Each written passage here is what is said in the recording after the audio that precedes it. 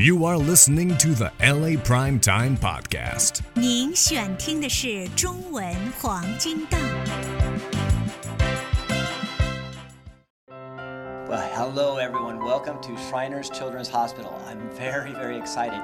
I got to join in a surgical procedure with Dr. Carolyn Yao. Dr. Yao, welcome to today's program. Thanks for having me. What different kinds of procedures do you normally do? Is it always plastic or different? I'm a plastic surgery specialist, so I do things like facial malformations, ear reconstruction for ear malformations, moles, burns, also cleft lip and palate, which is an example of a surgery that's fairly short. It's 1 to 2 hours, but very life-changing for a child and a family. So for the different procedures, is it important to do that at a certain age? You know, this procedure for a younger age and other procedures you have to wait till they're older? Certainly, there are certain procedures that children need earlier to help in their development, whether it's speaking, eating, or social growth. And then there are certain procedures I delay until later based on growth of the head and the neck. As I understand, things like the nose, don't you have to wait till a little bit later? Many larger nose operations, I wait until children are done with growing because your nose does grow very differently as you get older and during puberty. Well, back to today's procedure. For the recovery, how long will it take for this child to feel that they're ready to go out and play again? Immediately. She was ready to jump out of her bed and play and eat right after. That's wonderful. I understand that Ally Pacific works with you on a real close companionship basis. Do people come from far away just to have your expertise?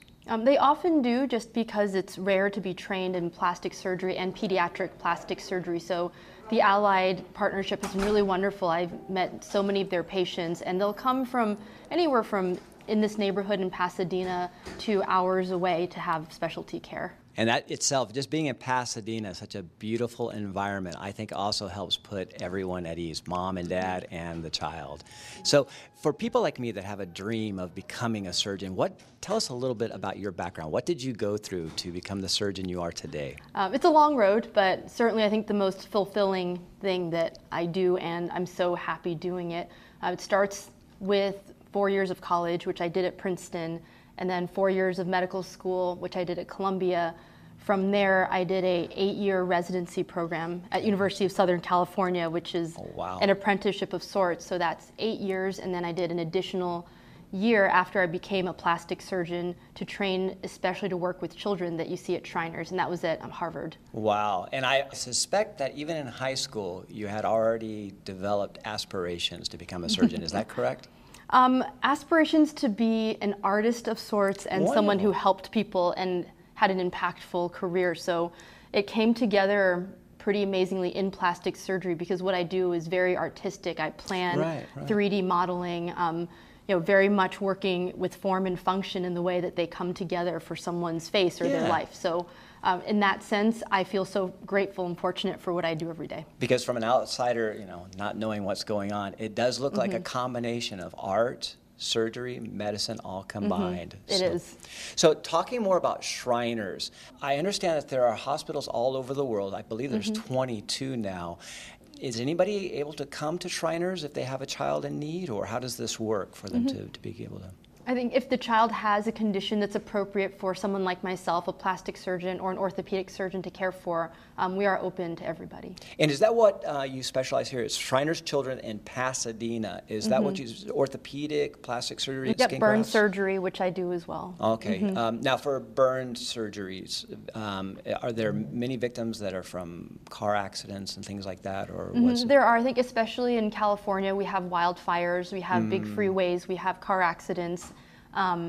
All of that combined means that we see the most burn volume, I think, of many cities. Okay. So I especially did train to do that, not just surgeries, but the wound care or just care right after you have the burn experience. For plastic surgery, certainly there are a lot of innovations such as skin substitutes that we use today that are engineered in a lab. Instead of using a patient's own skin, we have materials I can use for face and nose reconstruction that are made with cartilage and very advanced compared to what we had 5 or 10 years ago. And does that allow you more flexibility to maybe work faster, to have more, what things you can do? I think it's faster operations. They're safer for the patient. We can do smaller incisions because of these innovations. It's really emotional, especially for the parents. There's a moment where you bring their child back and the child's still asleep, and the parents see their child's face for the first time with the reconstruction, and that is always emotional for myself, the family, anyone in the room. Well, as a parent and a grandparent, I'm wondering if I ever had a child in need, do you have to educate me, let me know what the procedure is going to involve? I think that's one of the most important things that I do, because most of these children are so young that the parents or grandparents even are making decisions for them. And it's very difficult because you're deciding for somebody else how they may look, or a decision that was all yours. So it's very important they understand what the procedure involves, the recovery period, and what the risks are. For some procedures, does it take more than one operation? It does. Something like a cleft lip and palate, those are staged over the lifetime of the patient. I often joke with the patients and their family that I will grow old with them, because I'll meet them when they're just born, and there's a series of 5 to 6 operations I do until they turn 18. So I'll know them for their whole life. Oh, wow.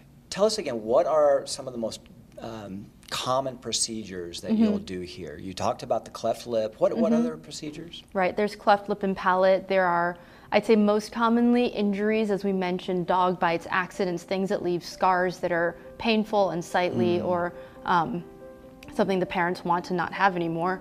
Those are common. Moles, lumps and bumps, they're little masses that kids can have on their face or their bodies, and we want to make sure there's not a cancer or something dangerous. Those are very common procedures I do here. And then burns, as we mentioned, they are more common here than most other parts of the world, so we're very experienced taking care of those. I believe I saw pictures, even tongue procedures. Some children are born with tongues that need repair. That's right. It's called tongue tie commonly. So the tongues are tied down to the bottom of the mouth, so the children have problems breastfeeding or feeding from a bottle. They may have trouble sticking their tongue out of their mouth, which affects speech. So that is a 10-minute procedure that I do here very commonly. It's just such an experience to be able to go into the operating room with Dr. Yao and to see the child after the procedure. Thank you very much, Dr. Yao, for letting us join you. Thanks for having me.